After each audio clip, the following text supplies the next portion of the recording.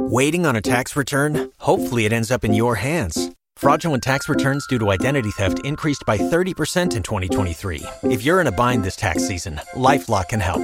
Our U.S.-based restoration specialists are experts dedicated to helping solve your identity theft issues. And all LifeLock plans are backed by the $1 Million Protection Package. So we'll reimburse you up to the limits of your plan if you lose money due to identity theft. Help protect your information this tax season with LifeLock. Save up to 25% your first year at LifeLock.com/aware. Audio Frontier. Welcome to 2021 and welcome to the first edition of Wrestling Daft the Marks. How are you? Hailing from Larbert, weighing in at 185 pounds. I've not been able to shift the Christmas weight just yet. I'm John, producer of Wrestling Daft, host of this very show. And with me, two gentlemen who we walk into 2021 with new resolutions. I really should make a new resolution to come up with better introductions to you guys, but we're just going to stick with the old hat. So with me, a man who's bigger than everyone's belly after Christmas, aside from Otis, it's Big Alex. Can I start the year by sounding like a crazy right-wing conspiracy nutjob? Oh no! Oh, here we go. See if you say 20. How does, if you think about it, 2021 actually just says 2021, and we only lasted 3 days into 2021 until we had a lockdown. So it's true. That's very true. What about 2022 then? Well, 2020 doesn't win in 2022. It's only 2021 where 2020 wins. Right. One WON was victorious. Right. I get you. I'm with you. Totally. Yeah, well, let's start the conspiracy theories. And that man you heard just there is a man who this week has cracked the secrets behind the chase. It's inside the ropes. Gary Cassidy. Head writer there. Gary, I saw this tweet that you put out, and if you want to follow Gary on Twitter, it's at Wrestling Gary. He has cracked the secrets behind the chase, because I love Beat the Chaser. It's fucking brilliant. It's my favourite game show going. I so want to go on it. Have I ever mentioned that I won a game show before? Have I ever mentioned You've never won one on this show, so it's all right. Have I ever mentioned that someone I know has won the chase? Somebody you know has won the chase? Yeah. How much did they win? 13.5 grand or something like that. They also did an exploding fist bump on national television, and they've never lived it down. So they did an exploding fist pump. They don't need my tips then, but the thing is, the chase has a few wrestling references because Mark Labette is a giant wrestling fan. He is very open about being a giant wrestling fan, and there was a question on this week's show about Drew McIntyre. So, or on one of this week's show, there's 5 a week. But the chase, literally 3 things that you can always bank on in the chase. If they mention a Mexican artist, the answer is Frida Kahlo. If they mention a street artist, the answer is Banksy. And if they mention a grime artist, the answer is Stormzy. Literally the only 3 ways they'll veer into any of those genres is to have a question on one of the people. So if you're on the chase and one of them come up, thank me. Cut me in on the money you win. So there you have it, folks. The secrets of the chase revealed by Mr. Gary Cassidy. Just answer Stormzy for anything. That seems to work. So Stormzy, Banksy, Frida Kahlo, and you're sorted. Exactly. So we're back at it, guys, and all the usual features are back. Of course, we'll be burying and putting over stuff from all the big wrestling shows. We'll be bringing you the latest news from the world of wrestling with Gary. Our 2 popular features, WrestleMind, the Buzznox, and Fancy Booking England, aren't on this week because, for one, we couldn't be arsed, no, I'm only kidding. We're going to bring back one of our most popular features ever, and it's backed by completely unpopular demand. Turning Japanese returns to the marks as we look back at Wrestle Kingdom with Big Alex. I'm glad that you seem to be the only person getting really excited about that, John. I am. Do you know what? I've not seen any of Wrestle Kingdom, so I'm really interested to find out what happened and what we can expect going forward from New Japan. So looking forward to that with Big Alex a bit later on. And we thought because it's 2021, who isn't doing predictions in wrestling for this year? So we're going to do that. We're all going to take on our specialist wrestling promotion. I'll be doing NXT. Alex is going to do AEW. Gary's going to do WWE. And we're just going to have a couple of predictions about the year ahead. Don't worry though, Fantasy Booking Island and WrestleMania Buzzcocks will return next week, however. But going nowhere, this week, it's time for a promo. I have a lot of things I want to get off my chest. Right. This is the domestic promo that I'm going to cut. Right. Do you guys, you do your own washing, presumably. You have a washing machine in the house. We all have maids, John. Yeah, well. I feel like I actually meant to interject, John, and say that before we were on this show, the last meal I had a sandwich with some egg, some bacon, and a nice load of Avo on it, just to anger you ever so slightly before you start your promo. Gary, it's fine to accept avocado as... is avocado classed as a fruit because it's got seed in it? I'm guessing it is. I think it is. I think it's a fruit, yeah. Listen, I accept avocado. I'm a fan of the fruit avocado, especially in guacamole. What I can't accept is people that call it avo. But we'll move on from that, right? We'll move on from that. And by the way, thank you very much to Craig Anthony of ICW fame, who basically... Gary pretty much grassed me into him over Twitter, and he's a vegan, and now I'm scared that I'm going to get battered off of him. So apologies, Craig. Nothing against vegans. You're wonderful people. And like I say, I've nothing against avocados in general, just people that call it avo. Anyway, moving on from that. How do you dry your clothes once you've washed them? A hanger. A hanger. What you call them? A clothes horse. Yes, that's the one. Gary, do you use a clothes horse? Yeah, I use a clothes horse indoors and outdoors. Well, kind of outdoors. We've got a wee drying green that's semi-outdoors. But I guess a clothes horse. But I don't know where you're going with this, so I'm excited to find it. Right, okay. Well, in winter, we all go to the clothes horse. You can't get your clothes outside because it's too cold, right? Now, this is what angers me, right? What the clothes horse people need to do is get together with the washing machine people. Because what happens... And this enrages me, and I don't know if it enrages you, but you put a washing in, you load it up, you wash it, then you take the washing up to the clothes horse. And inevitably, there's always stuff left in the washing basket because there's not enough space in the fucking clothes horse, right? So what's the deal here? Right. First of all, John, can I point out two things? What? Washing machines come in different sizes. Yes. Clothes horses come in different sizes. Right. And also, John has for itself. John will be doing several more loads of washing than we will be doing as well, considering the larger family. Yeah, so I mean, maybe what you should do, John, is go on Amazon after this podcast and type in XXXXXL clothes horse. Well, why? Do you know what? Right, okay then, that's a good suggestion. So what I'm suggesting here is the washing machine manufacturers is, when you buy the washing machine, there should be a recommended clothes horse to go with said washing machine. Or size of washing machine, because at the moment I'm putting washes in, and there's always spare pants or socks because I can't get them on the fucking clothes horse. It enrages me. It really does anger me, because then where do you put it? You can't just leave it in the washing basket to get cold because it gets that horrible damp smell. Then you're finding radiators across the house to put them on. You're finding loose bits of things behind chairs, hanging them on the back of chairs, and finding things to dry on. And it really annoys me. So here's what I'm wanting to say. The washing machine people, get together with the clothes horse people and find some sort of deal where we sell a clothes horse with the washing machine. There's an idea. So then we have the equal washing machine capacity to the equal clothes horse. I can't believe we've went for the chase to dragons then in the first two segments of the show.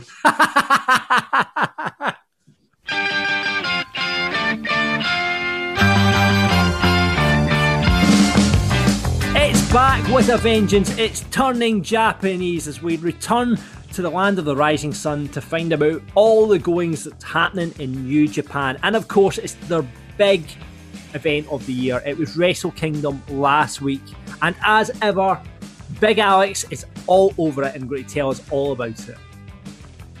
Well, to start with, I think Vince is going to be ever so slightly jealous since they had a 2-night event and they did get some fans into the arena. So for those that don't know, Wrestle Kingdom is situated in the Tokyo Dome, which is one of the largest, if not the largest arena in Japan. Probably should have checked that. It probably is, I would say. I think it is, I think it is. So, bigger than Kurikan Hall, I think. It's considerably bigger. Kurikan Hall's like next to the Tokyo Dome. Aye. Yeah. Normally they get about 40,000 in, but due to amount of restrictions, I've been trying to find the specifics. I believe they had about 5,000 in each night. They were visibly disinfecting the ring between matches, and there was like no cheering or clap. It was all clapping because I think they told the fans to keep quite considerate. So it was a weird atmosphere, and it didn't really feel like a Wrestle Kingdom show in many ways. But they were lucky, as a state of emergency was called in Japan the next day, so there was very nearly that it would have been cancelled. So we should stop complaining and just get on with it, really. So they had similar as WrestleMania, they had a 2-day setup. So we'll kick off with night one. Night one ended up being very much a tale of two matches, which was your kind of co-main events. On the undercard, we had some surprisingly good matches, some surprisingly disappointing matches. Friend of wrestling, Daft Tamatonga, has cut his hair and his beard, and I still can't get over him without his hair and his beard. But him and Tangaloa beat the Dangerous Techers, which is Zack Sabre Jr. and Taichi, to win back the IWGP Tag Team titles in a surprisingly good match. Did you say Dangerous Techers? Yeah, that's yes, that is their name. Do you know? Sorry, this is a little aside here. I had a meeting with a guy who basically originated the term Techers. You know the guy from Soccer AM who says... I was going to say, I always forget what one it wasn't. It Jeremy Lynch, was it? Was it the other guy? No, it's Andy Asaya or something. Anyway, he comes in with the guy's coming in with unbelievable techers. That's on Soccer AM. I had a meeting with him last week, and I knew his face from somewhere, and then I googled it. I was like, oh, it's the guy that talks about the techers. He's copyrighted the word techers. He has a clothing range. Anyway, sorry. Continue with the tag team chat. Oh no, it was a surprisingly good match. Thoroughly enjoyed it. Was surprisingly disappointed by a Hiromu Takahashi match. The light heavyweight qualifier match was quite disappointing. But we get on to kind of the main matches of the evening. So I think the main thing we need to discuss is Will Ospreay's new stable, the Empire. So that is the combination of Will Ospreay, the Great Okan, B. Priestley, and everyone's new favorite Japanese roster member, Jeff Cobb. And the faction was almost, I hate to use Gary's most hated word, but was almost buried on one of its first big nights. So Great Okan, who they've been building up for weeks, lost in a pretty much a very unexciting match against Tanahashi, where they were telling the story that Tanahashi still got it at the expense of the Great Okan, which didn't really make much sense. And Okada versus Ospreay was good, and I think it was just a little bit ruined by all of our big expectations that we put on it. And the finish was a little bit disappointing as well, with Okada going over Ospreay reasonably well. Like, I don't think Ospreay ever felt like a big threat to Okada, which was a bit of a shame for me. It was a long match. It was a weekend of long matches. So after that long match, we had the main event of night one that, to me, kind of saved the whole evening, really, to be honest. It was the best match of the night. It was Kota Ibushi versus Tetsuya Naito. Naito being the champ, Ibushi having won the G1 climax. So he had the right to challenge Naito. It was kind of that classic New Japan tale of the guys that know each other really well, and Naito trying to wrestle like he was better than Ibushi. But in the end, it was the story of Ibushi literally becoming God, as he declared at the end of the evening. And we had a beautiful moment as Naito passed him over the belts. So going into night two, the Bullet Club decided to start night two with a little taking the piss of the finger poke of doom, but they were one day too late. As we all learned on the special WrestleMania the Buzz Knocks the other week, that happened on the 4th of January. So they kind of screwed that up a little bit. So night two was again, I think the main things we need to talk about was the Jeff Cobb match. If anyone hasn't seen it, that's one of the ones I would definitely go back and recommend. For me, it was a total coming out party of Jeff Cobb, and it was just turned into two big men throwing each other around the ring. And it was terrific. I really enjoyed it. And that was kind of my surprise of the night. But going on from that has got to be the main event of night two, which was just, I absolutely loved it personally. I think you guys will be quite used to me going on about Jay White from this, and this is probably the reason why. So it was Kota Ibushi versus Jay White for both the belts again. The match went 48 minutes, I believe. Yeah, 48 minutes. 48 minutes. It's 48 minutes, 5 seconds I've got in front of me here. It didn't feel like 48 minutes and 5 seconds to me. It felt shorter than the Ospreay match. Yeah, it felt considerably shorter than the Ospreay match. It was like counter wrestling at its absolute prime. It was fantastic. And I think having Chris Carlson back on commentary live made a big difference, as he was like comparing Jay White to Alexander of Macedonia at the beginning of the night and things like that. So that added a nice, interesting edge to it. But the end of the match, as we were building towards the finish, it got to the stage where Jay White literally just looked beaten down. He just kind of got to the stage that he accepted there was nothing he could do to put away Kota Ibushi, and it was just the look of sheer disbelief in his face as we got to that end point. And a couple of Kamigoyes later, and Jay White was laid out on the floor, and Kota Ibushi had retained his championships. But for me, the best part of the night actually came after that in the post-match interview with Jay White. So he essentially just went off on one for everyone for not helping him to the back because he could barely stand. At one point during the promo, he fell off his chair, and then he essentially quit the company at the end of it. I mean, I think it's quite a lot of kayfabe, but there's a lot of rumors that WWE are currently very interested in him. And after a performance like he had that night, it's quite obvious why.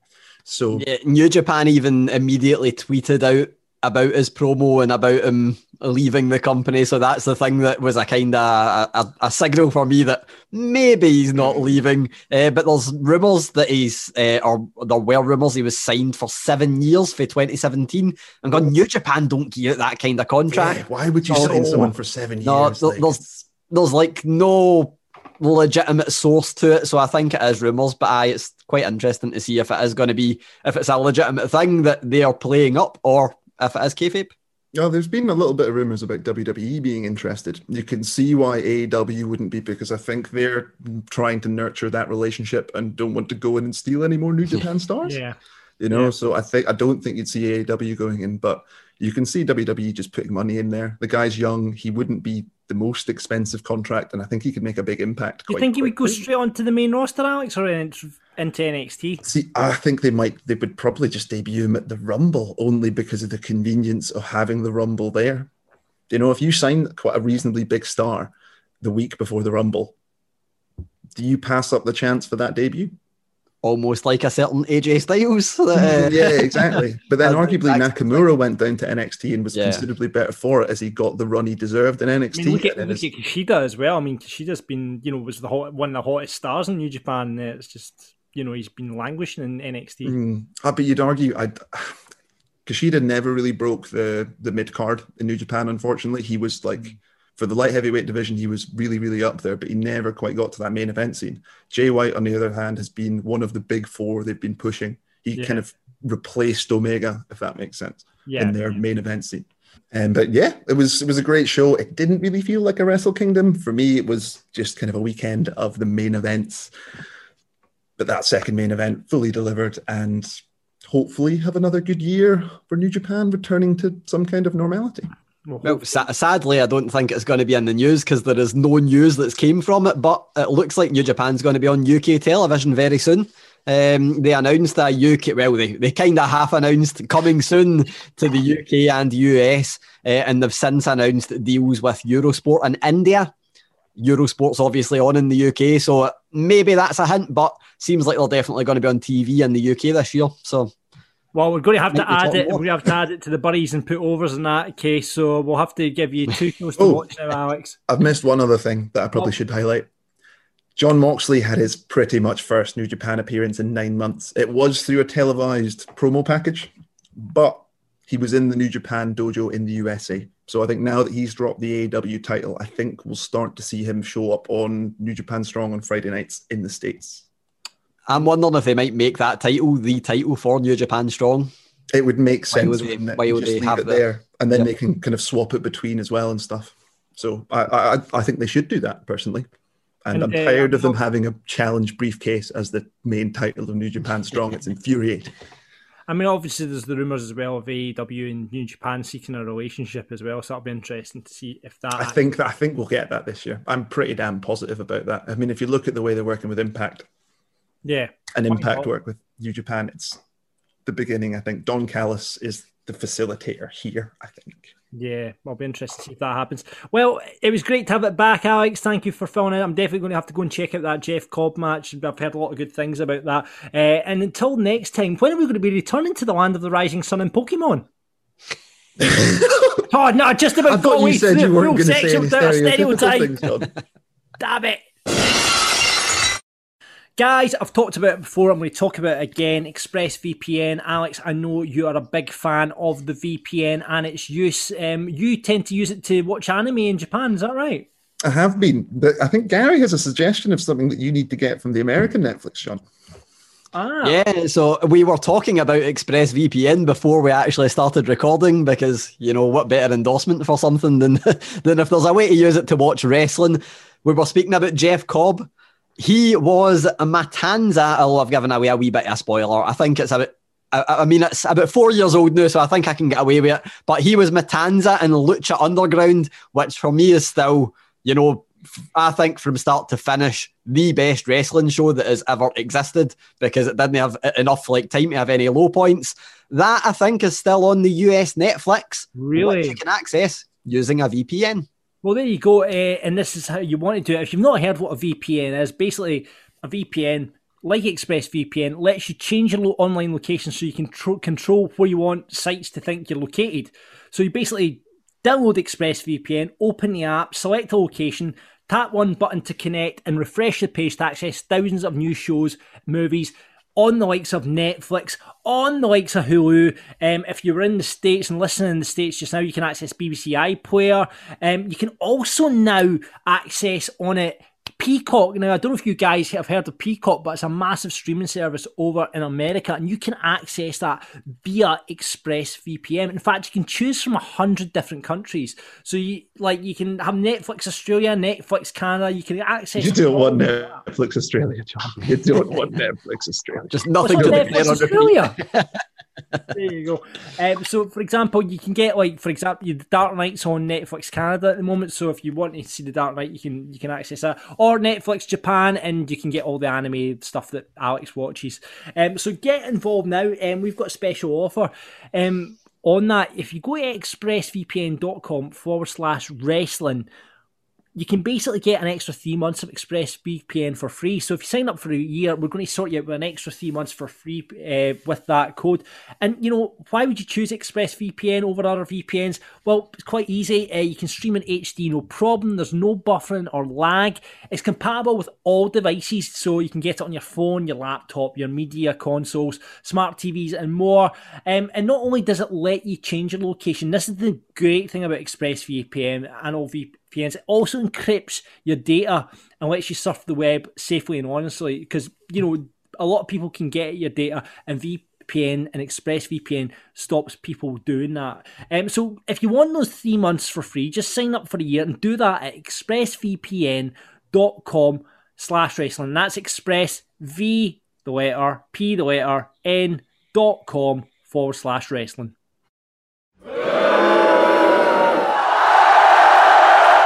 It's back for 2021 as we bury and put over all the big shows. Later on in the show, we're going to be giving our predictions for our relevant promotions.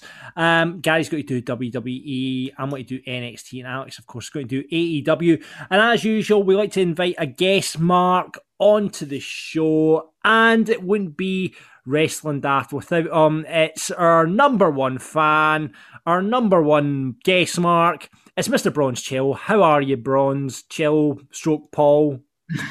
I'm good, guys. You're always breaking kayfabe, John. I break kayfabe. Stroke Axe Bomber Man on Twitter as well. Yeah. But yeah, I'm doing good, guys. How about yourselves? I am good. Have you got any New Year's resolutions? Kebabs over abs 2021. No. You know what? You're quite right. I always think you should make a good all these people that go, I'm going to stop drinking, I'm going to stop smoking. Make yourself fucking good resolutions. You know what? I'm going to eat a chocolate bar every single day. Yeah, you know what? definitely. I'm going to have sex at least once a week. I don't think wrestling fans can have that one. No, that's probably true. So yeah, obviously I'm married, so I can't have that one either. But yeah, make yourself a good resolution. That's what I say. Anyway, we're all still watching the wrestling, and my resolution is to watch more wrestling this year because I felt I've slipped a wee bit. I've stopped watching Raw and SmackDown, so I've decided over the Christmas period I watched a lot more wrestling. So I've been enjoying it again.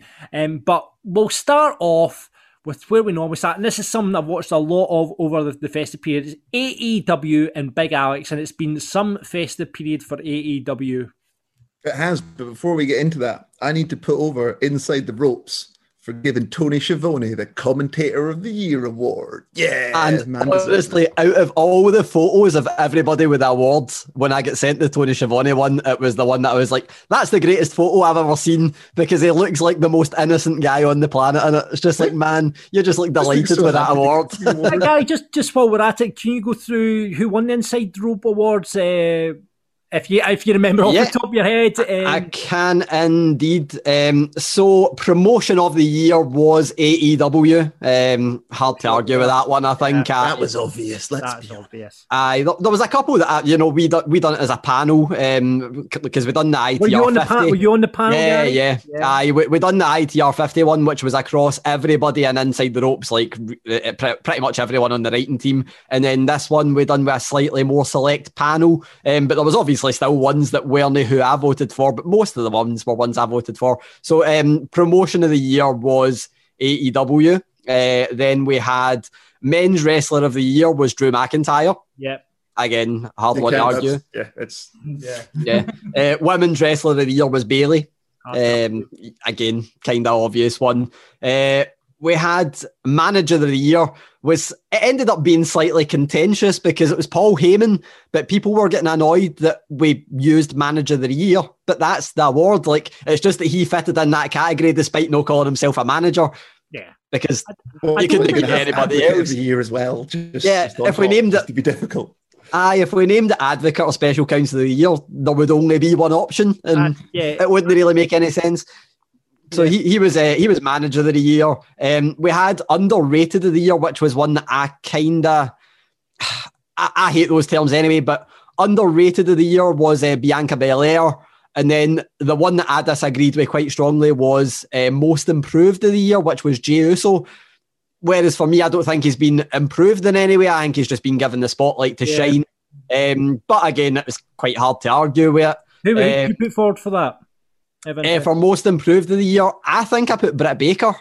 No, that's a great shout. I think that was my shout for that one. But there was a load. They're all on the Inside Ropes Twitter, but you need to scroll back a wee bit. Thankfully, AEW were really kind to us and retweeted a lot of them. There was the other contentious one that was interviews of the year, which people didn't really know what that meant. It just meant anyone that's been on television with a microphone, whether it be promos or backstage interviews. That was Cody Rhodes. We gave that one, which again, Eddie Kingston could have been there, but he's not been on TV for that one. That was my we done a wee kind of thing with internal. What was your promo of the year? And that was my promo of the year. Was the Jake the Snake? Don't turn your back on somebody I think it's you're intimidated by or you fear or whatever. And that promo was absolutely brilliant. But that was the kind of main ones. There was a lot of them. But AEW promotion of the year was the biggest one, and then commentator of the year, Tony Schiavone. So there you go, and it nicely leads into Alex talking about last week's AEW. Well, before that one as well, we do have to put them over again for how well they've handled the death of John Huber. I think we have to mention that. It was a brilliant tribute show, absolutely brilliant tribute show. That I loved. I don't know if anyone's seen it, and if you haven't seen it, please get onto Twitter and watch the promo that Eddie Kingston cuts backstage after the show. It was incredible. Have you seen they're doing -1, which is Brody's son versus Marco Stunt on Dark next week? Yeah, brilliant. Or today, technically, because it's Tuesday today. Yes. Yeah. But into the show. I'm going to be horrible and start with a bury. Okay, just start the year with a bury. Snoop Dogg's fucking frog splash, guys. What the fuck? And it was on my man Serpenticle, which is even worse. It was hilarious. It was the way that he just crumpled as he hit the floor, and the commentators tried to sell it as though it was some kind of knee drop. Why are you sticking a stoner up to the top rope? I mean, it's just going to end in disaster. Because he's used to getting high. Hey! Did you hear some of the commentary lines? Like Jericho said something like he doesn't have a wrestler's license, and then did JR call him a human piece of spaghetti? I think so. Classic all round. I do then have to do the flip side and put over the fact that they're now big enough to get a star like Snoop Dogg on the show. I understand that it's because of the cross promotion with the show with Cody and stuff, but they had him in a couple of segments. He was highlighted in the show. I mean, he got the bits of Private Party and stuff that were quite good. And yeah, generally it was a good day. He even came out and played Arn with the clipboard, and yeah, it was generally a positive. I just had to highlight that was the worst frog splash anyone's ever seen. Like, Eddie Guerrero literally turned in his grave when that happened. But yes. Sasha Banks responded to it. she quote tweeted it and said, "We need to work on this." So you'd think he might have asked his cousin for a little bit of assistance before doing the rest. Are they cousins? Aye, they are relative, like they're genuine blood relatives. Yeah. Right, so genuinely, like Sasha's uncle is like Snoop Dogg's dad or something like that. No, I'm unsure the specifics, but yes, they are. Or is it one of those cousins that are like, no, like they're Nia Jackson, the Rock and Roman. Yeah, it's not a blood brothers thing. It's like an actual relation. You know, in Scotland, you're like Moz Pal's your auntie, and it's like they're your cousin as well. Is it one of those ones? No. I think this is a legitimate. Right, okay. Well, I've just found for next week, Gary. The last 4 awards were all AEW ones that I forgot, and it was the Bill Apter Legends Award, which is an active legend, was Dustin Rhodes. The Heel of the Year was MJF. Tag Team of the Year is another one a few people disagreed with. It was the Young Bucks, who I did vote for. I will say that. That was one of the contentious ones. And Match of the Year, I'm going to see if any of you can guess this, unless you've already seen what it was. Match of the Year was a contentious one. I know what it is, so I'm going to stay out of it. Match of the Year was Stadium Stampede, which people split them right down the middle. Let's just say that, and it wasn't my vote. Well, I mean, we split it up. We did cinematic and actual match. Match. Aye. So that one. And you match didn't even agree with the cinematic. I know. I was about to say. I think Ron's going to shout at me here because I had to override the Firefly Funhouse, which I loved as well. That was. Anyway, let's continue with the AEW. Back to the Berries and Pulvers. Okay, bury number 2. Round down to the serious stuff. I want to bury Trent for pulling his pec and being out for 5 months. I don't know how I'm going to cope without the best friends for 5 months. It's going to be very upsetting. And I'm not quite sure what they're doing with this Chucky T young boy storyline with Miro. So, but I'll give them till a couple of weeks because he's obviously going to lose that match. And we're obviously going to have Chucky T young boy for at least the next couple of weeks. So it could go either way. Let's be honest. I think it could be for 5 months, if I'm honest with you, Alex. It could be for a while, couldn't it? So, no, I don't know, because it could lead to like Cassidy versus Miro, which I think could be quite good. So, but yeah, I don't know. And the final put over of the evening has to be a certain Bullet Club invasion, really, doesn't it? Yeah. We've been waiting for it for a couple of weeks, and it was good that we finally got the Impact talent turning up on AEW, and of course the illegal signal. For those that don't know, WWE are very against the Bullet Club's use of the term "too sweet," so I'm just going to call it the illegal hand gesture in the middle of the ring to close the show, which was very applicable. Match of the night, I do want to give a quick shout out to War Dog for doing a tremendous match and somehow getting a mildly enjoyable match out of Jake Hader. I think Wardlow that was a really good match. I really enjoyed that. Wardlow would have been another good shout for most improved this year. Wardlow, aye. Yeah, he would be a great shout for most improved, because for me, I keep saying it where he's like, and I hate the comparison, but the way I was with Peyton Royce before, where I'm like, at some point I need to realise that they are just good in the ring rather than going, oh, that was really surprising that they had a good match. And Wardlow has been doing it every single time he's been in the ring. So. He's hit that point now. If he can get a good big man match at Hager, he's sold it for me. It's terrific. But match of the night has to go to Kenny Omega versus Rey Fenix for the belt. I mean, that fucking moonsault German suplex was an absolute delight. And there was a couple of good little pop-up V-trigger moments and stuff as well.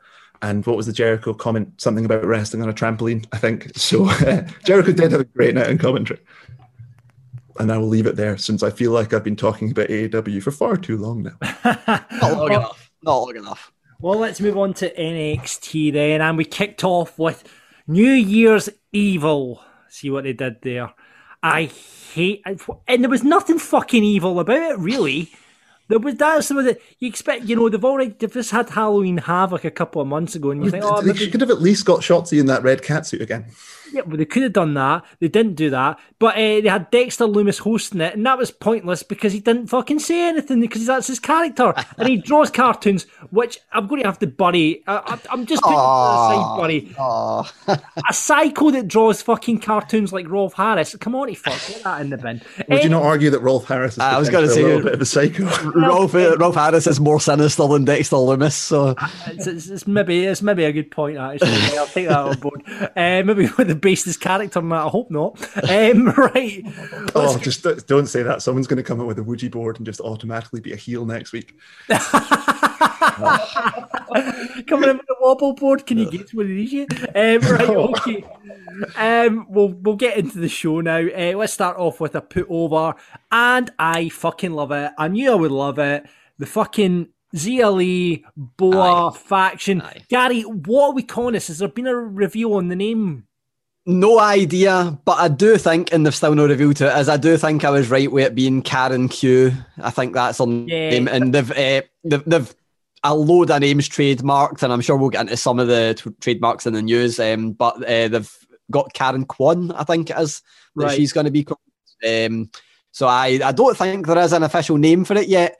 But the one thing I'm certain of that I've not seen, I'm sure Jeremy Borash is the guy behind all this. Has to be. Oh, it's brilliant. Good. It's been built up. Loved the presentation of it. Loved the kind of throne. I've not seen that in wrestling before. The kind of throne sat up on the stage and just sending out our trainees. I mean, Zia looked brilliant. I mean, looked fantastic. That whole Cobra Kai is so hot at the moment, and why has Cobra Kai not been hot for 2 years? Because it was on YouTube television. That's exactly. And also, do you know why you've not seen it, John? Because you've not watched Lucha Underground, because that same thing happened on Lucha Underground. Oh, right, okay. So actually, it's a rip-off of Lucha Underground, John. You're going to have to bury it now. Sorry, mate. Right, no, it was great. I loved the presentation of it. I loved the kind of karate style, in-ring style from ZLE, and she is going to be a star out of this, I think. And I can't wait to see what Boa does in the ring now. I think he's a really good wrestler, and I'm really excited that this faction are hopefully going to get a push up in this year. So really exciting stuff. Loved the presentation, loved everything about it. So that's my first put over. Let's go to the Burries. I've already talked about New Year's Evil. Shotzi, I'm going back to. I love what Shotzi did here, especially shooting the cannonball into fucking Austin Theory's balls. That was incredible. And what an aim!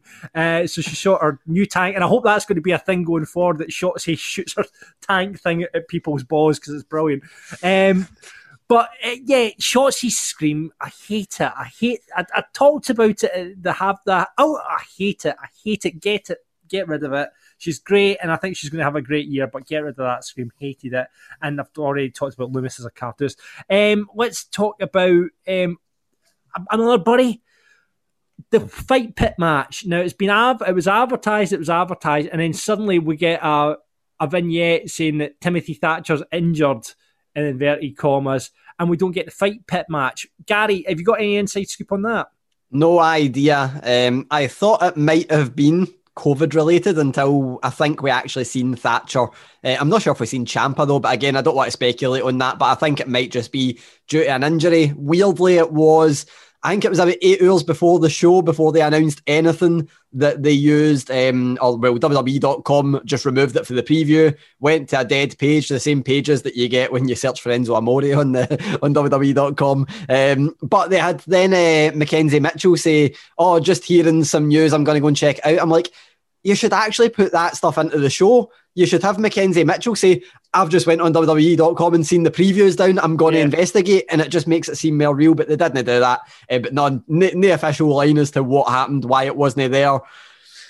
Bit annoying, because I was really looking forward to it, but I think we'll probably see that match in the future anyway. I think do you know what? I tend to think it's been maybe a production issue in terms of maybe getting the cage in or something like that. Maybe because obviously they had the problem with the War Games structure. Obviously they had to have it lifted down, so could simply be something like that. Yeah, but hopefully we'll get that match down the line, because I'm really looking forward to that as well. I thought it'd been a barnstormer. But let's go to my other put over. Before we go to my match of the night, because I want to talk about it, is the Damian Priest versus Karrion Kross match.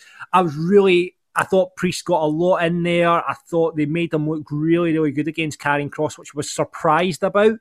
But if rumours are to be true that he's heading up to the main roster, I thought he looked really, really good in it, and I thought it was, Karrion, you could tell that he was a little bit ring rusty, Karrion Kross on it, but I thought Priest carried him through it really, really well, and I thought it was a really decent match. So it was good to see Damian Priest getting in. It was obviously good to see Karrion Kross back in the ring and he obviously is going to be a massive star in 2021. Priest has been a beast, and Priest has been a beast, and the main roster is very lucky to be getting Priest and Ripley pre-Rumble, because they can build half their matches around those two NXT talent that are proven. So yeah, well, they've not really done that in the past, though, Alex. So we'll wait and see. I think they like Ripley. You don't get a match against Charlotte Flair at WrestleMania for nothing, mate. Yeah, I think she might eliminate Charlotte to win the Rumble as an early call. As Ripley to win the Rumble, I wouldn't be surprised. That's a good shout. It's a good shout. And match tonight, it's got to be, talking about Rhea Ripley, it's got to be the last woman standing. I thought it was really, really good. Really cracking match. They put their bodies through hell, the two of them. It made Gonzalez look like $1,000,000. You know, we've already talked about her at War Games, but I thought she looked incredible in this match, as did Ripley.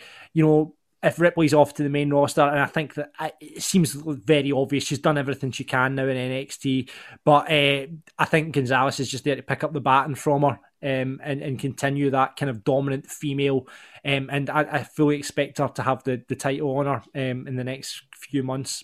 So, no, really, really good. Enjoyed the show. Really looking forward to NXT in 2021. I think 2020 for NXT, I don't think it had a great 2020. It had its high points, but I'm really got my fingers crossed for 2021 and the future of the brand.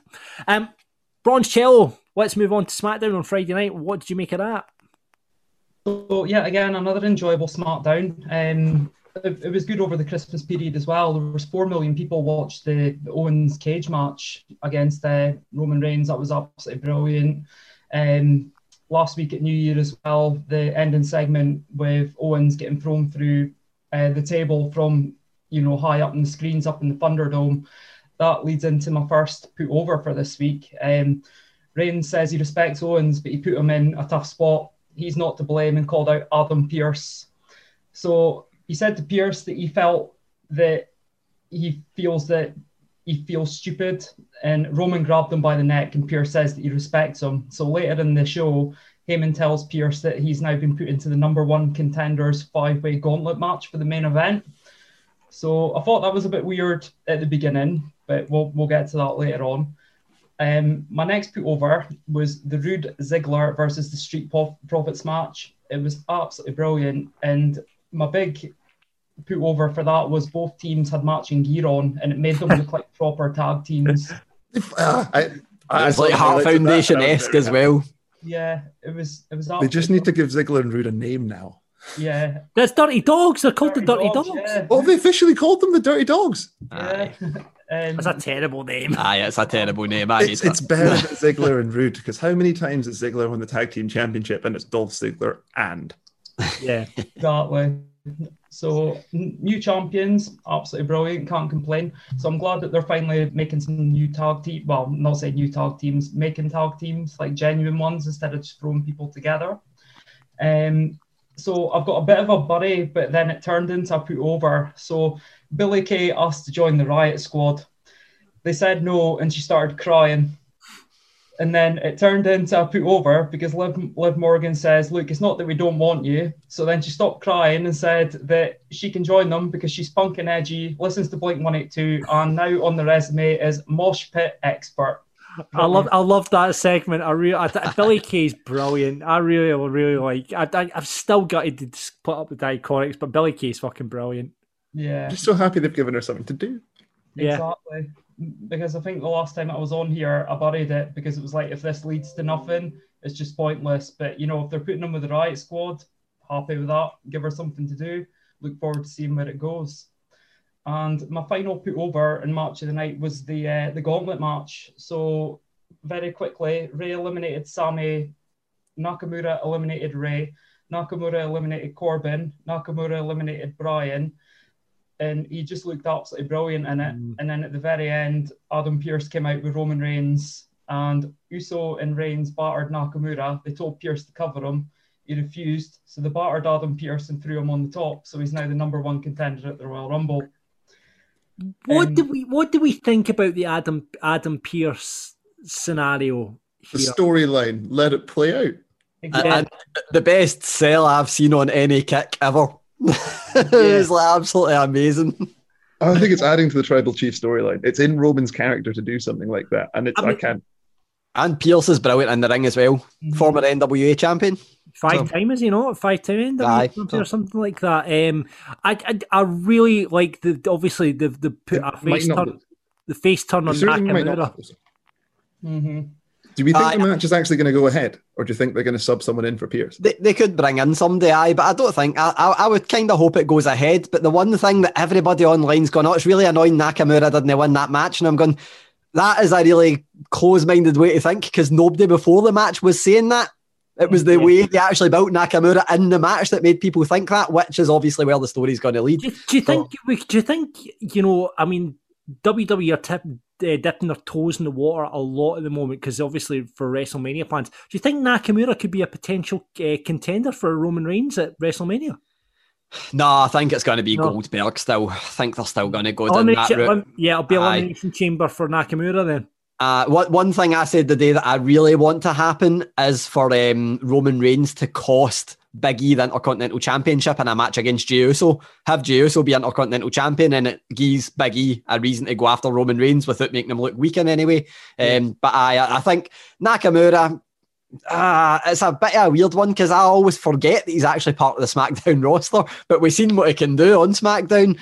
I don't think they would give him the Rumble because he's already won a Rumble, but you never know. But they might do something, maybe Elimination Chamber and stick him in somewhere. I don't know. Maybe even have him take on Drew. That'd be interesting. Yeah, true. True. But no, I like that. So that match, the Gauntlet match tonight, Paul. Yeah. Oh, definitely. Yeah. I'd probably put it up there as a match of the year contender already. Wow. Yeah, really enjoyed it. Fantastic. Raw SmackDown sounds good. Obviously, Raw had its issues where we heard the news about, Drew getting COVID. Hope the big man gets well soon. Gary, was Raw equal to SmackDown? Definitely not. However, I'm going to say that, the big disclaimer there is that Drew McIntyre, obviously not on the show, massive part, well, he kind of was on the show, but not live in the building, massive part of the show. And there are rumours, we will say rumours just for legal purposes, that it's not just him that is out of action due to COVID. So, depleted roster. There were people who were in the building who weren't used, which is a bit odd. Don't know why that was. People that we'd expect to see. But I think, I'm not sure how much changed of the very end of the show, but I think WWE deserve credit for being able to put a show together that the start and the end were really good, because that, for me, I always say that the last impression is the lasting impression, and it was. Everything in between was pretty bad, though. I will say that, but I think the mitigating circumstances. However, first put over, I'm going to be a mark and say it. Triple H. Just seeing Triple H back, absolutely amazing. He's no wrestled. He didn't wrestle all of 2020, which is the first year that he's not wrestled since his debut, which was a mind-blowing stat, I thought. Obviously, they realised that, and then the second draw, the 2021 go, get out there and wrestle. But he's just amazing on the mic. I think he's still one of the best promos in wrestling. Annoyingly, that would lead me to my first bury, which is they completely reused the exact same promo Randy Orton cut on Triple H from his last match that was televised. About having Stephanie having his balls in a purse. Exact same promo. Literally the exact same promo.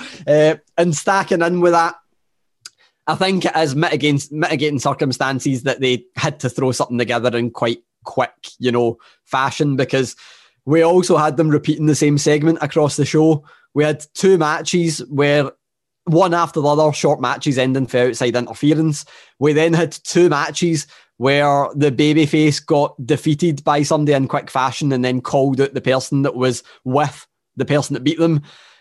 It just seemed like a show that was very rushed, very put together. Don't let them off too much, Gary, because is that not them every week?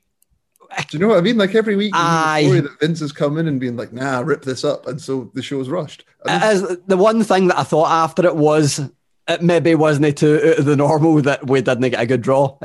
It doesn't sound like it's anything different. No, but the one thing I'll say that I think, full credit to the wrestlers that pulled double duty, because there was 4 of them that pulled double duty. But it did seem like, I feel like I need to give them a wee bit of credit for being able to pull a show at the bag. But the one criticism I'd have of that is, well, we've got Hunter's archive content, just use some of that. You just put a brilliant Bailey thing with Stone Cold, use a bit of that, drive people to the network. But essentially everything in between the start and the finish wasn't very good. There was one thing that, again, continuity-wise, they done something brilliant and then yanked it straight back 2 seconds later. They had Drew Gulak declare himself for the Royal Rumble. Adam Pearce says, wait a second, you can't declare yourself for the Royal Rumble because, then we'd just have every member of the roster declare themselves. And he points at AJ Styles and goes, well, he done it. Why can't I? Brilliant. However, 5 minutes later, Mandy Rose and Dana Brooke declare themselves for the Royal Rumble. It's like, come on, you've done something brilliant. I don't know how many biddies I've chucked in there, but let's just say that there was more than 2 and everything in between the Triple H segments wasn't very good.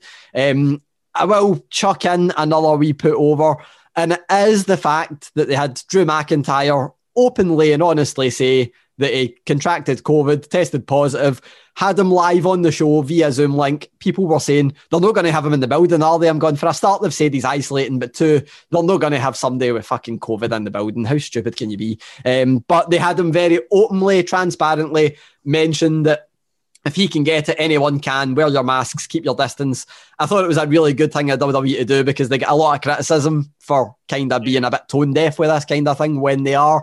So I think you need to put them over a wee bit when they actually do something good. I think sport in general is becoming a lot better at owning up to their wrongs with COVID. I think over the past couple of months, like, a lot of people have had it, and it's not quite the embarrassing thing it used to be. No, and I think that's important, because you don't want to create a stigma over something like that, because that's how you get people, breaking rules and hiding it, and then it ended up spreading it further. But for me, that was brilliant. The fact they had them actually mention the word COVID, first time it's been said on WWE television since almost a year ago when it was actually first said. So that was quite good. But the kind of thing that you can only really wish him well. He said that he's asymptomatic, which also is, I guess, part of that put over, and hopefully he's fit and healthy and back in time for beating Goldberg at the Royal Rumble. We'll wait and see how that goes. But match of the night, everybody was pulling double duty. My match of the night is not even a match because there wasn't a referee there, but it is, of course, Triple H coming back. The best way to describe it, Triple H comes back to wrestle a match that isn't actually a match, pulls out a sledgehammer catches fire somehow, and then the match ends with Alexa Bliss shooting Randy Orton with fire. How can that not be your match of the night? It has to be match of the night. If you don't know about Raw, watch the start and the finish, and there you are. If you don't watch that, John, just type in Alexa Bliss blinds Randy Orton. Did I see right that Alexa Bliss threw out a fireball like Ryu did in Street Fighter? Yes. Jesus Christ. And I really liked it. I know that it's the kind of thing that splits a lot of people. A lot of people don't like magic in wrestling, despite believing The Undertaker is one of the best wrestlers ever. But for me, I just thought it was absolutely amazing. So, Raw, for me, do the thing that I've done the past few weeks, which I'm kind of giving the game away, where you go in the BT Sport app and you skip through a lot of stuff. Just watch the first segment and the end segment. Ignore everything else. You don't need to see anything else. Just watch Triple H and you're sorted. Right, okay. I will do that. And if you haven't watched Raw yet, there's some good advice from Gary for this week. Paul, as ever, thank you very much for coming 2 seconds, John. You cannot, it's when you have a guest on at this time of year in a wrestling podcast, you have to ask them a very important question. What's that? Who you got for the Rumble, Paul? Oh yeah, who you got for the Rumble? So I have a very controversial prediction, and the listeners will probably think this as well. So I think that Goldberg is going to beat Drew, and then Matt Riddle is going to win the Rumble. And I'd love that. I would fucking love that. Aye. That's quite good. That's quite good. I would fucking... Kevin Keegan, I wouldn't mind Drew losing the title to go if fucking Matt Riddle beat him at WrestleMania for it. I would love that. Aye. I like that. Book it, Paul. Book it. We'll talk about our Rumble predictions further on down the line. But thanks for coming on as ever, Paul. Remember, if you want to get your buddies and put-overs from this week of wrestling to Rab and Grado, who are back on Friday, you can do that at Wrestling Daft. You can do it on Instagram at Wrestling Daft Podcast or Plain Old Wrestling Daft on the Facebook. It is Ryan here, and I have a question for you. What do you do when you win?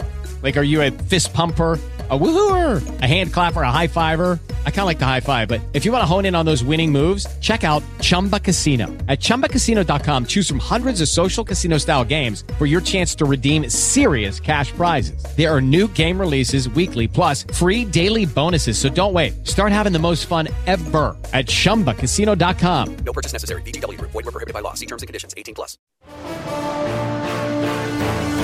It's the Wrestling News with Gary Cassidy.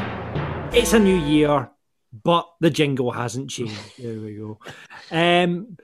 We're heading up to Rumble season, as we've talked about. It's WrestleMania season just about to kick off. And there's a bit of news going about, mostly involving WWE. And let's first of all kick off with a story we alluded to earlier on. We talked about Drew's unfortunately catching the COVID, and it appears there might be some more people catching it as well, Gary. Aye, that was a nice few months we had where COVID actually didn't feature in the news so often, but back. It seems like it's back. So I'm not sure if this is good timing or bad timing, because obviously we're a few weeks away from 30-person wrestling matches being a thing. Where, the thing I was wanting to say earlier is there, like, I mean, are they going to be able to do this?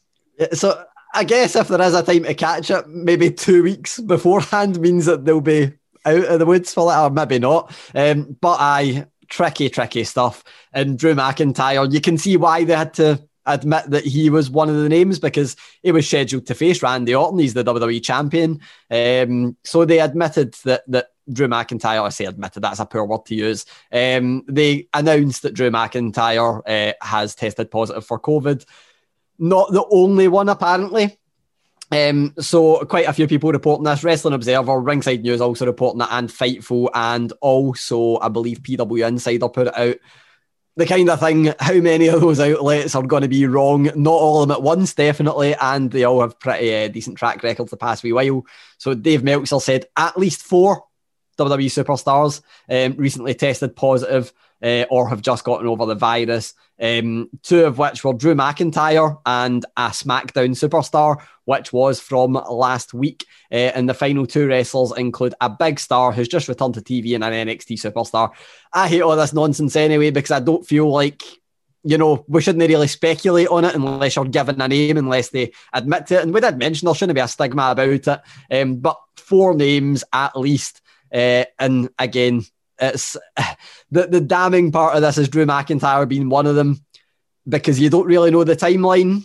And then if you look at what Drew McIntyre was doing the last week on Raw, it was next to a whole lot of people that are in a pretty... But did they not have Keith Lee on this week and Keith Lee on last week? So the logic is that he wrestled Keith Lee last week, so that he was fine last week. It would need to be in between.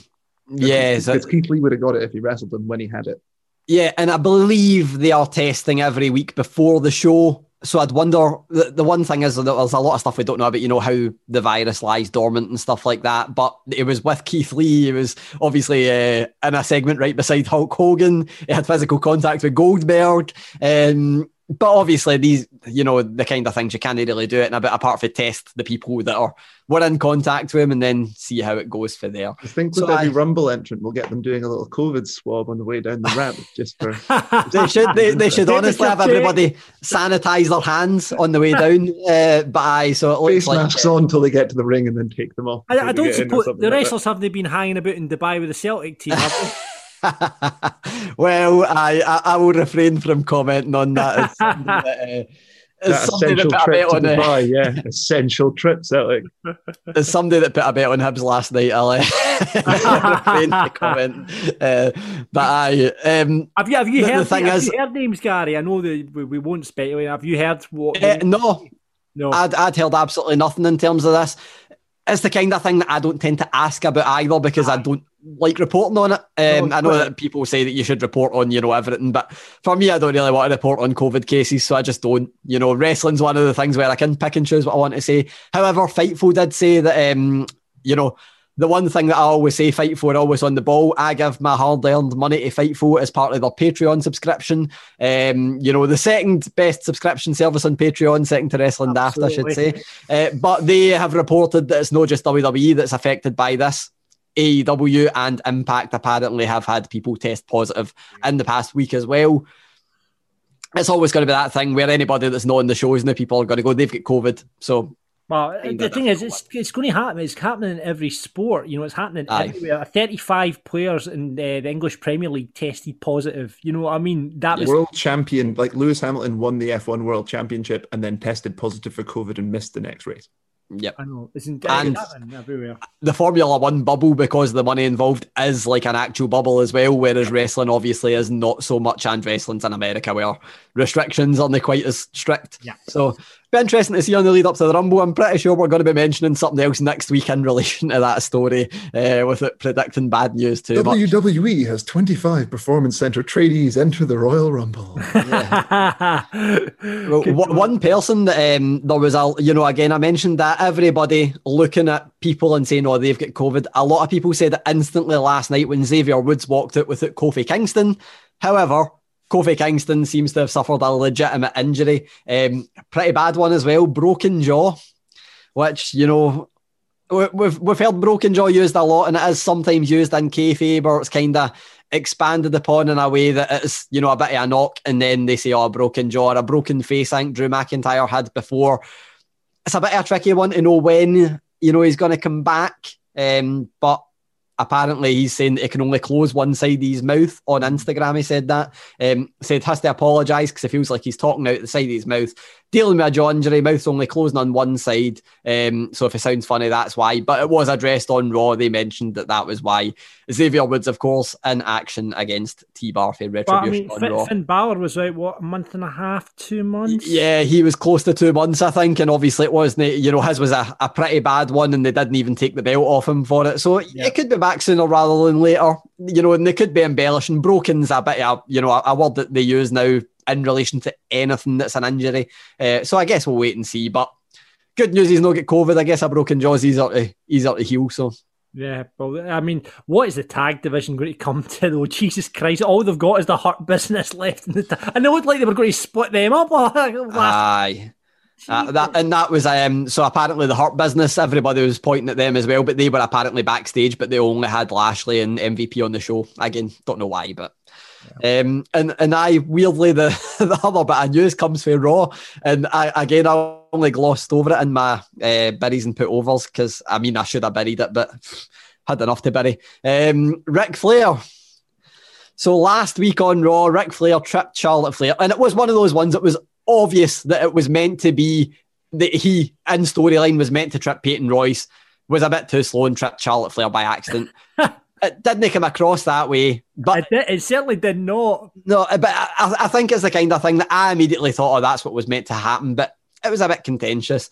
However, it seems like WWE are now running with the fact that he deliberately tripped Charlotte, and we've got Ric Flair seemingly paired with Lacey Evans. I don't get it. I really don't get it. Lacey Evans of all people, because our she finisher's looks identical to his daughter. Or is I wasn't going for that. I was going for the full feminism aspect to her finishing move being called the women's right and all that kind of thing. And I guess she has played it up to the women's place. She's said before a women's place in the kitchen and that. I hope they're not going back down this route with Ric Flair and her being like paired with him. But could this be like the feminist awakening of Ric Flair? That would be amazing if they give us. My actual suggestion was I'd love to have one final Ric Flair match against Charlotte Flair and then putting over his own daughter in the match. But essentially, it's now being reported that because of the wee boost that Legends Night got, Ric Flair is back in a permanent capacity as a manager because Ric Flair is the source of all ratings on Raw, and that's what we're going to get. So. That Legends Night, can we just talk about, because we haven't talked about it because we weren't on last week, how bad was Legends Night? How fucking bad was it? Oh. See, the one thing I will say, I didn't hate it because it seemed like they done that thing where they chucked about 3 million things into 3 hours. So at least the pacing of the show trotted along at an okay pace as opposed to last night, which it really dragged in between the start and the end. But I kind of liked it. People are going to hate me. I kind of liked the Hulk Hogan bit at the start. And I kind of and I kind of liked the Drew McIntyre Hulk Hogan thing as well. Jesus. But it was just and you know, again, I'm burying myself here, but I absolutely loved the Boogeyman bit. I love the Boogeyman Angel Garza bit, and I kind of like the nostalgia thing, but it did just seem like a panic button had been hit. And, you know, especially the bringing that many people there for, 30-second cameos at the most, and then sticking them all on the stage to watch a wrestling match, it was just a bit... Aye. And Mark Henry on his wee scooter was a bit sad as well. Having a 71-year-old about while COVID is rife in WWE is not the best suggestion. What happens when they run out of legends in a couple of years when it gets to the stage these guys can't come back? They will, in theory, have new legends to take over, but I don't know. They've kind of missed like 2 generations of legend generation. So they've got the old legends, and I mean, who would be the current? Carlito was meant to turn up, and Carlito couldn't be arsed turning up. He said they wasn't doing it because of the... They advertised Candice Michelle, who said she hadn't been asked, and they advertised Kurt Angle, who said they had a prior engagement as well. But the one, it was a damning thing where WWE UK sent round interviews that they'd done internally, and they do it quite a lot where rather than, you know, if you've got Hulk Hogan for 20 minutes, then they might as well interview him and send the interview to all the outlets they want to cover the interview, rather than letting everybody interview him and then the interview's all overrun and you've got 3 hours of Hulk Hogan. So they sent round Ric Flair and Hulk Hogan interviews in the big show as well. But the Hulk Hogan one, they asked him about the WrestleMania match with The Rock and passing the torch. And he openly said, we missed the boat on passing the torch. We should have done it in the 80s, should have done it in the 90s. He said that nobody was ready to take the torch and they tried to put titles on folk. I think a lot of people could have easily been made stars. I think Jake the Snake made himself a star for one, and obviously you look at Bret Hart and Shawn Michaels and all that in between, and they are counted rightfully as legends. But he mentioned that the passing of the torch, you know, there was no star like Hulk Hogan until The Rock, who he passed the torch to. I think The Rock was already a star when he passed the torch as well, but it was a bit of it was one of those ones where it kind of did give you a wee look through the keyhole at Hulk Hogan. The other thing is, he passed the torch to someone. He passed the torch to someone who was literally walking out the door. Aye, that was my kind of thing where I'm going. The torch had already been passed at that point, not through choice, but it was a bit. Although ironically, I got to call Hulk Hogan humble in one of them because he mentioned that he wasn't the greatest of all time and that his hero Ric Flair was. So, Jesus. At least he's honest about something. Aye, so good fun. Legends Night was great. Let's have another one. Yeah, let's have another one. So that's it for the news. Thank you very much, Gary. Right, if you haven't done it yet, you've got some Christmas money sitting there that your granny gave you, and it's just burning a hole in your pocket. Get involved with Patreon, patreon.com/Wrestling Daft, where you can get more content from this very show. 3 tiers up there. We all have a tier in Scotland. Tier 1 is actually quite good, not like the tiers we have over here. You can get ad-free versions of all episodes, early episode access, bonus content from the shows, full video version of this very podcast, and you get to vote on what you want to see in the list of Wrestling Daft and vote on Fantasy Booking Island as well. So that's all on tier 1, and that's just £3 a month. Tier 2, you get in it to be an IC champion, but £7 odd a month. Everything you get in tier 1. Plus you get a video version of the flagship show with Rab and Grado each week. You get invites to our Patreon pay-per-view parties. We're going to do one for the Rumble, which is under discussion just now. You get a bonus episode once a month. In fact, sometimes you get a couple of bonus episodes once a month. Last month we did the Daft 2020, where we give you the best and worst of the year, and also we did a very special edition of WrestleMania the Buzznocks as me and Gary took on Rab and Grado. To find out the results, you're going to have to get onto that Patreon level.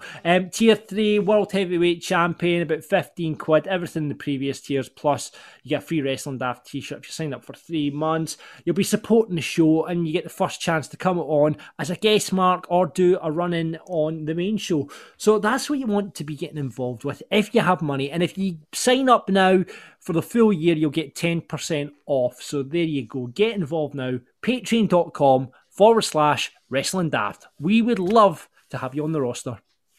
Woo!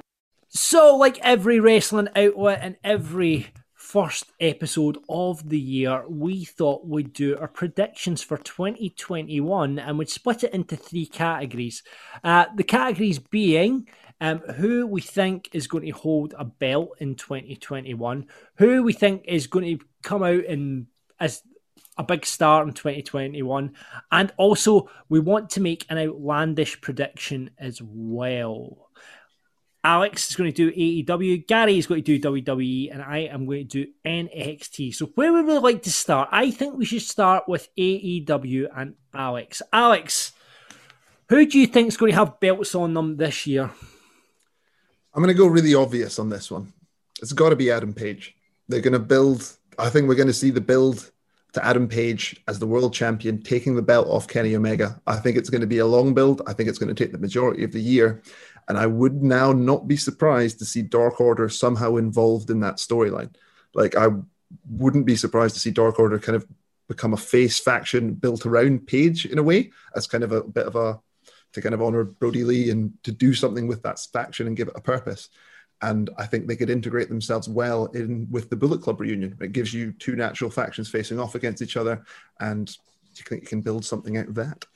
Yeah, that's a good shout. What about TNA? Can you see where do you think that'll go this year? Can I give you a shout for the champion thing first? I think Britt Baker's going to be women's champion at some point this year.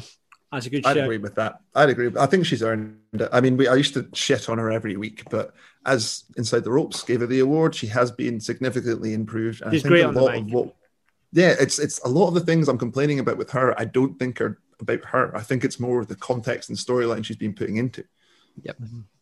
What about the TNA Championship? Where can you see that going this year? I think Gary's the man to ask about Impact, to be honest, John. TNA. The TNT Championship. I was going to say, firstly, the TNA one is not recognised because Moose holds that, so it's essentially FTW. See, to be honest, I think Miro will get a run with it at some point. I think they'll try and build that mid card around him in a way, because I don't know what it is. I think there's going to be a big man in that mid card, and it doesn't seem to be Cage. It doesn't seem to be Archer, although Archer has teased cutting off his dreads. If any of you've seen that on Twitter. Oh, yeah, I've seen that, which is weird because it gives him I hate it, but it gives him character having the different hair. If he's just going to be a big bald man, I hope he's got like a mohawk. Yeah, I think he's going to have hopefully done something guy. extreme with it. I really hope. I think I'd like to see it looked like a lot. It looked like it cut off a lot, but like he's got a lot of hair, so might not actually be that much. Yeah, I don't know how long it is, and I haven't followed his career long enough to know how long he's been growing that. Aye, so, or how much of it is real hair and how much is not without. Exactly. He's got some kayfabe ponytail. Yeah. I think a lot of the TNT stuff again will be built around Darby. Darby and Sting, I think, are going to dominate that for a good first portion of the month, first portion of the year. Do you think they'll lead to a Darby Sting match, or do you think it'll be kind of mentor, kind of father son type shenanigans? I wouldn't be surprised to see them do it. I don't like you can do a teacher mentor feud, like a nice feud to a certain degree. They can have like an actual like a gentleman's match kind of thing at the same time. Yeah. You don't have to have a feud around it. I don't think. I think that is a match. Do you think Sting will wrestle this year then? I think Sting will. I think Gary made a point of shooting me down when I said I hope he didn't, but he said that he wouldn't have believed Sting would have signed a contract with AEW had he not been allowed to wrestle. And when he puts it like that, I can't disagree with him. Yeah. Okay.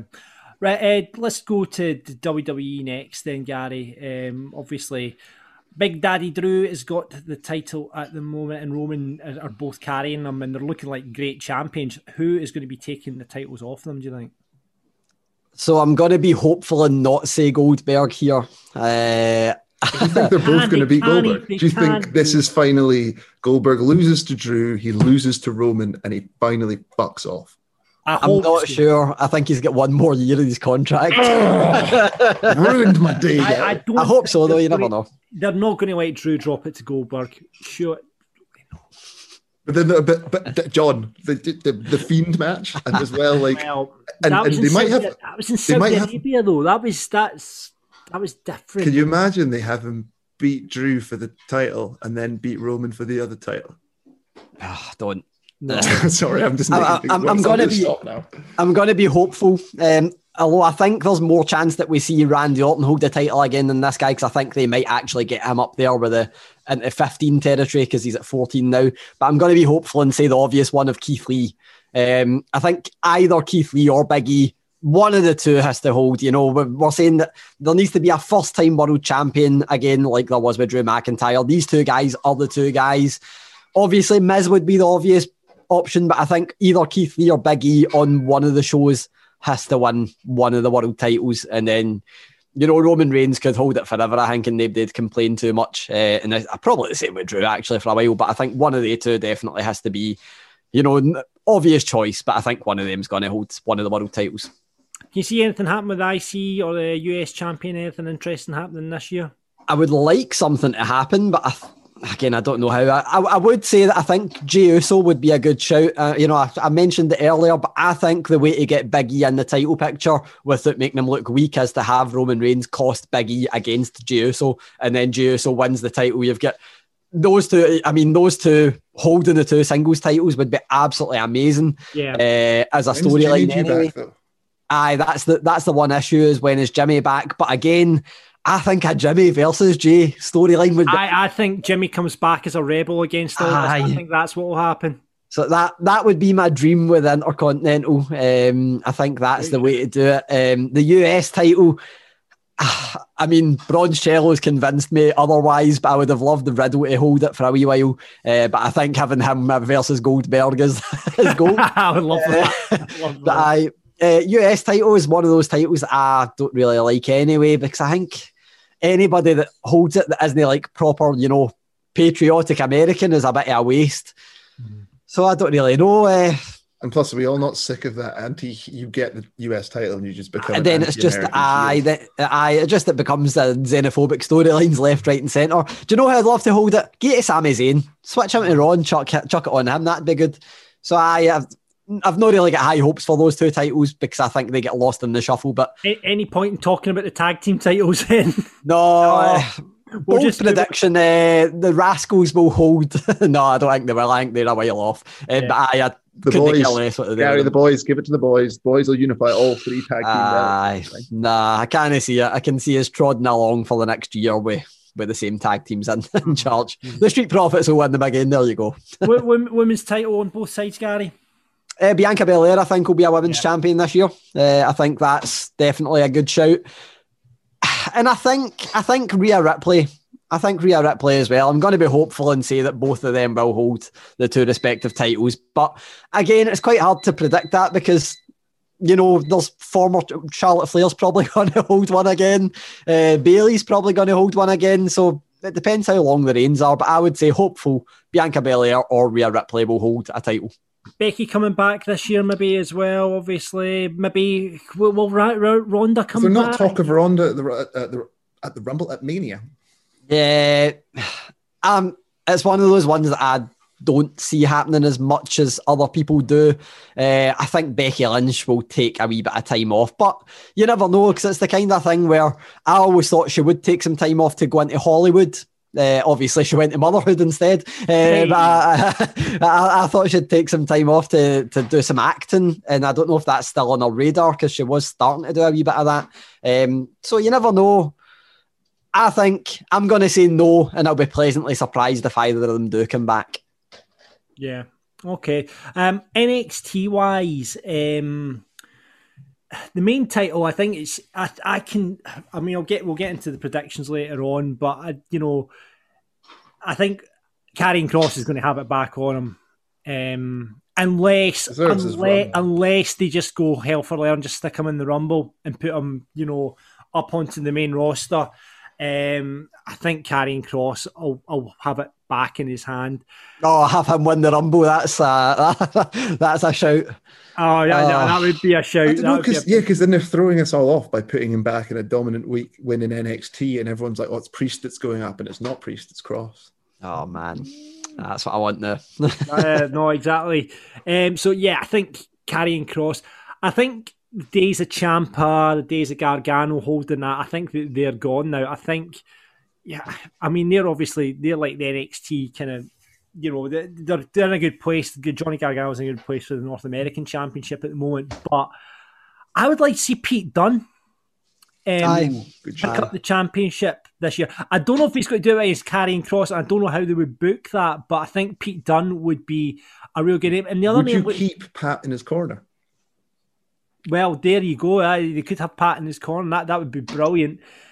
I would love to see Kyle O'Reilly have it on him as well. If they are, I think this is the year they need to do move the UE up to the main roster, or they split them up and do something with them. And I think Kyle O'Reilly, what he's shown as a singles competitor in these matches with Finn Balor, I think he, looks like a real great star in those, and I think he'd be great with the main title around him. So that would be my two predictions I'd like to see happen. North American title, I think Cameron Grimes has got to get a run with it. Cameron Grimes for me is just been, we talked about earlier on, the most improved across the year. I started 2020, I think, slagging off Cameron Grimes. I fucking love that guy now. His promos are brilliant. He's just a wee dickhead heel. His in-ring work and his selling is brilliant. I'd love to see Cameron Grimes with the North American Championship. Another person in that frame as well is Kushida. I think this is the year that Kushida's got to do something. And I think, he looks fantastic. I mean, his in-ring ability is incredible, and his mat wrestling, what have you, his chain wrestling. I think Kushida and Cameron Grimes for me for the North American. I just really love hearing John mark out about a Japanese wrestler. I know. On the women's side, I think we talked about her earlier on, Raquel Gonzalez. She'll definitely get the title on her. I feel kind of bad. I can see them doing a bit of a squash with her and Io, unfortunately. Yeah, I think so. I think that might happen. I think she'll hold the belt, and I think Zia Lee will hold the belt if they are going to push this Zia Lee faction. There's nothing. It's got to end with her with the title on her. The same could be said with Boa with the North American Championship. You never know. But Zia Lee, we've not seen really Boa in action with this faction yet. But Zia Lee definitely is going to have the women's title this year, I think. Until about last month, I thought the only way forward was to have Shotzi hold the title, and now I think she might not even get a run this year. I don't know if Shotzi will. I don't know. I think they might have skipped over that now because obviously Zia Lee is looking brilliant. Yeah, I'd love to see Shotzi. I think, again, when you talk about most improved across the year, Gary, there's another name for you, Shotzi. But yeah, I'd love to see Shotzi with it, but I don't know. I think she just might just go straight up. You know what? I think that ship kind of sailed ever so slightly, and they're now preparing for Raquel Gonzalez and Zia Lee. She got a big war game win. The title.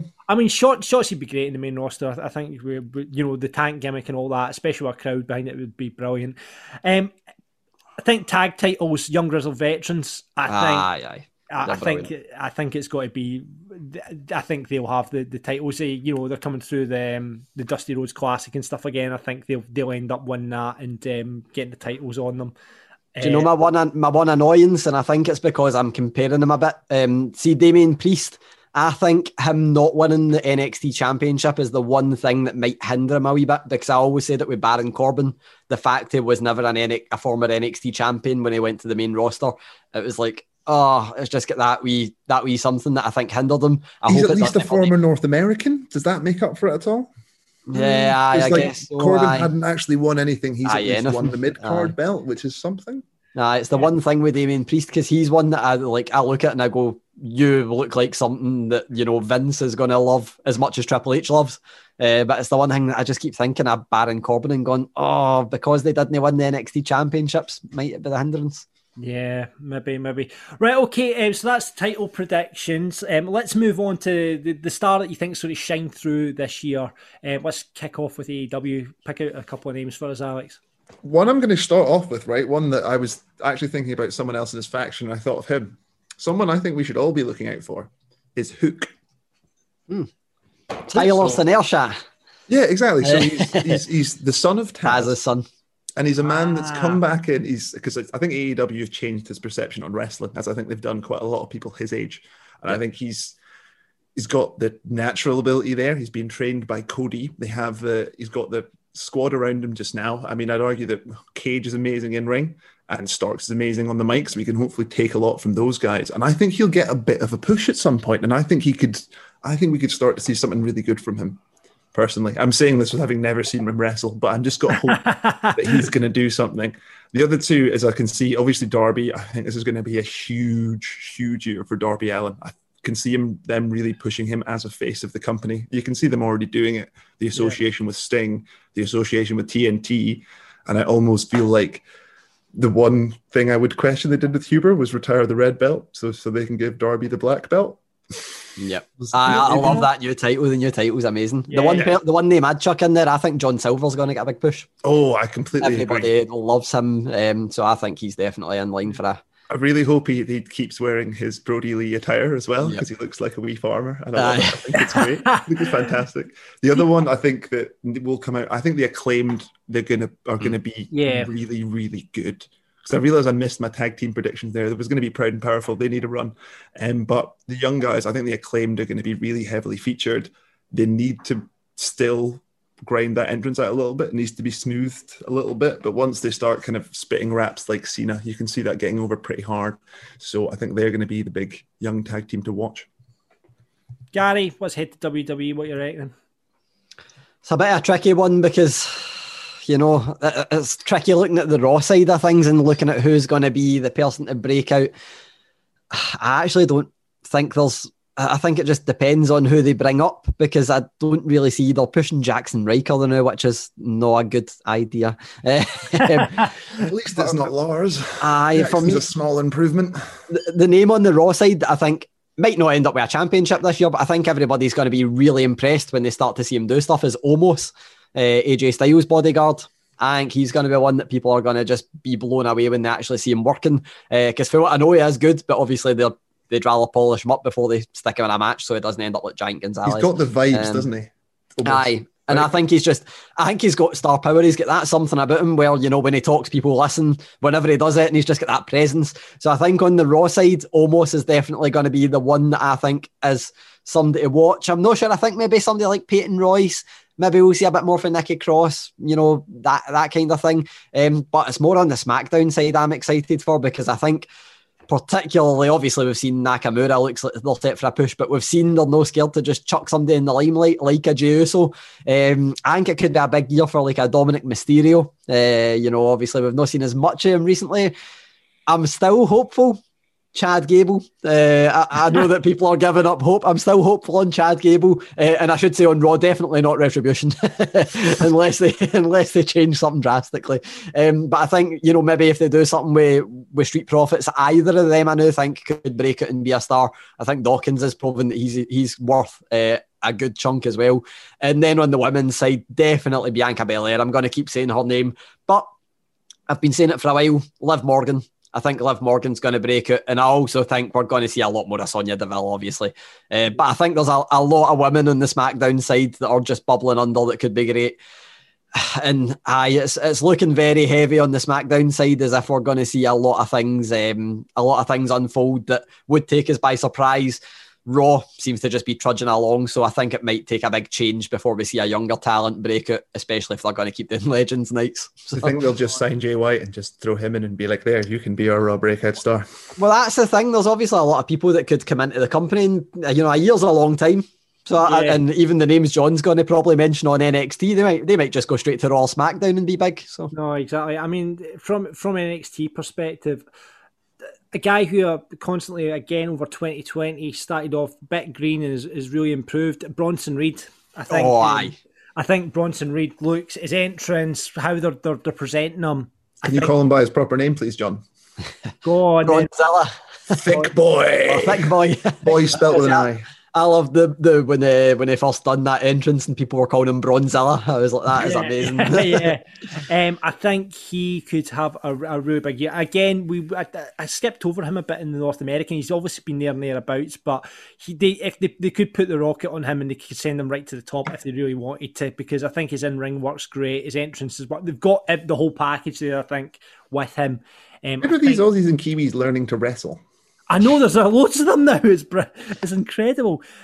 So yeah, I think Leon Ruff's had his kind of moment in the start. I don't know how far that's going to go. He certainly looks really, really good, but I don't know how far they can put him.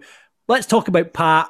I think Pat is going to have a big 2021 if he wants to. I don't know where he's going to go with the wrestling in terms of Raw in ring stuff. But I think Pat's going to have a big 21.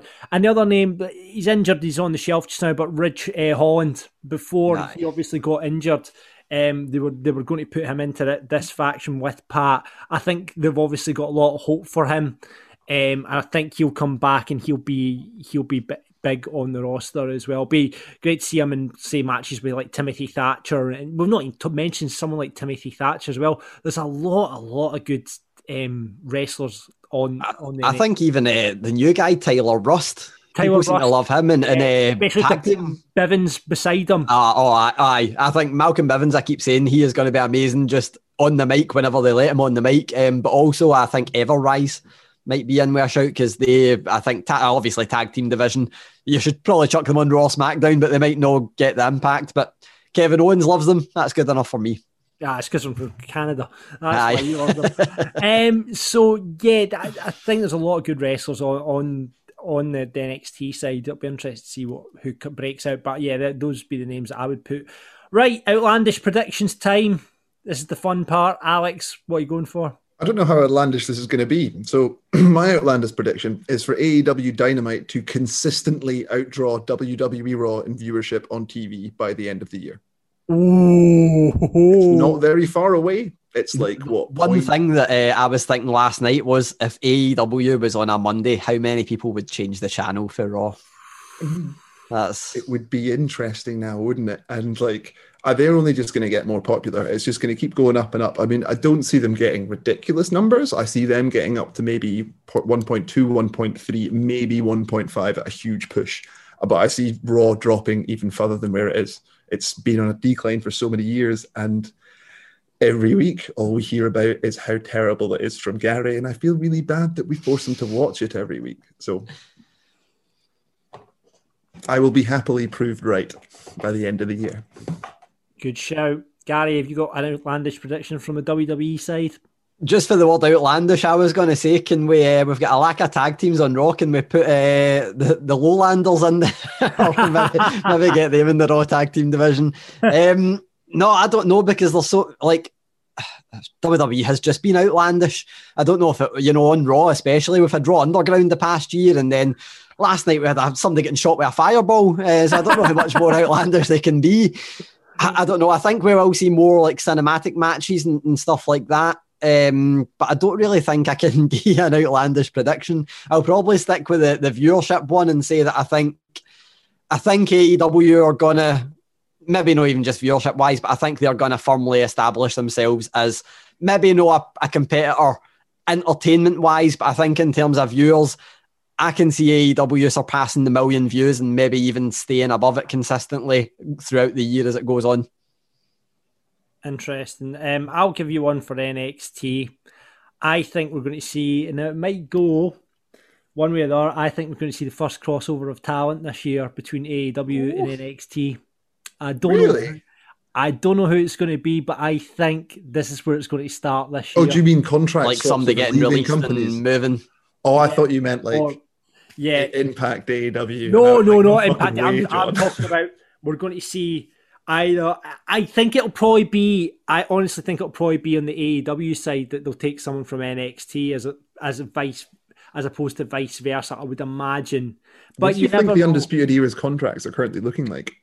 Well, it's been like 3 years since they signed, has it? I could, you know what? It's not that outlandish. 3 years, April, potentially, if they signed a 3-year contract. One thing is, I don't know about the wrestling, but I know Adam Cole signed a new contract when they went to live TV.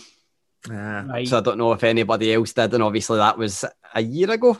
Just over a year ago. So, and I don't know how many others did, but I know that he got a wee bump in his contract for, obviously being the champion at the time in live TV and stuff. So, and then wrestling every night of the week with a broken wrist. I don't think it's outlandish to say that I think they'll split up the Undisputed Era. And I'll take mine back and say Tessa Blanchard going to Raw. There you go. So yeah, that's it. I think there's a lot of those could come true, Possibly. I think anything that happens is probably going to be more outlandish than anything we've predicted. It's wrestling, baby. It's wrestling. Can that be your new catchphrase? This is the year John gets a good one. It's wrestling, baby. That's wrestling. So there we go. That's it then. We'll do that. Okay. I'll just sum this bit up actually. So that's our predictions for 2021. If you've got any outlandish predictions, however, this week's list of wrestling daft with Rab and Grado. Rab is going to give you his top 3 outlandish predictions for 2021. So please get them on the usual channels, Twitter, Instagram and Facebook. We'd love to hear yours. And that is it for this week's show, gentlemen. Thank you very much for joining me. Pleasure to be with you again, because all I've been stuck with is in the house with my family, and none of them want to talk about wrestling with me. I've tried my son, not interested. Tried my daughter, not interested. Tried the dog, not interested. Will they at least talk about clothes horses with you? Well, they might. They probably would. It should be interesting. I've tried to get my wife into it as well, and just try to sell her on the sex. It's like, look at these big hunky men. Look at that guy with the. She likes Roman. She have to say she likes Roman, but I've now said Roman wrestles with his top off now. You need to come and watch. Still his big fancy tattoos. So it's been great to speak to you guys about wrestling for the last wee while. Remember, if you do like what we talk about, you can always subscribe to us on Apple or wherever you get your podcast, and leave a nice little review up there. We've not even talked about Alex's man bun. If you're listening on or watching this podcast, you can obviously on Patreon. Please rate Alex's man bun while you're on Apple, because that would really fucking confuse people when they go to read the reviews. So please do that. Remember, Rab and Grado back with the main show on Friday, all the usual stuffs. We'll have the run-in if you want to get involved in that. We've talked about they'll have outlandish predictions on the list of wrestling daft. And remember, we want to hear your wrestling road stories. So if you have any stories from your life, just think about it as Graham Norton's red chair. If you've got a really fucked up story that would make us laugh, please get involved with us and give it to us. Best probably way to do that is actually on our email, wrestlingdaft@gmail.com. It can be as long and as mental as you want. We love to hear your stories. So that'll be back on with Rab and Grado on Friday. Gentlemen, anything you would like to plug? Nah, Wrestling Gary on Twitter. There you go. I've not plugged my Twitter. Although, has Alex been using his more over the holiday? I don't think he has. I thought you might have been tweeting about Wrestle Kingdom and all that. That's a lie. I put out a tweet today actually, because the Voices of Wrestling put out their yearly New Japan yearbook today. So I tweeted that out today. So check my Twitter and go and download that. You can get it for free, but you also suggest a donation of a couple of quid as well. And where can we find you on Twitter, Alex? At Team 3D Artist, I believe. I love how you changed your name to a wrestling-based one. So yeah, that's it for this week's show. Thank you very much for listening. Until next time, keep marking out. Audio Frontier. With Lucky Land Slots, you can get lucky just about anywhere. Dearly beloved, we are gathered here today to... Has anyone seen the bride and groom? Sorry, we're here. We were getting lucky in the limo and we lost track of time. No, Lucky Land Casino, with cash prizes that add up quicker than a guest registry. In that case, I pronounce you lucky. Play for free at LuckyLandSlots.com. Daily bonuses are waiting. No purchase necessary. Void where prohibited by law. 18+. Terms and conditions apply. See website for details. Judy was boring. Hello. Then Judy discovered ChumbaCasino.com. It's my little escape. Now Judy's the life of the party. Oh, baby, mama's bringing home the bacon. Whoa, take it easy, Judy. The Chumba life is for everybody. So go to ChumbaCasino.com and play over 100 casino-style games. Join today and play for free for your chance to redeem some serious prizes. ChumbaCasino.com. No purchase necessary. Void where prohibited by law. 18 plus terms and conditions apply. See website for details.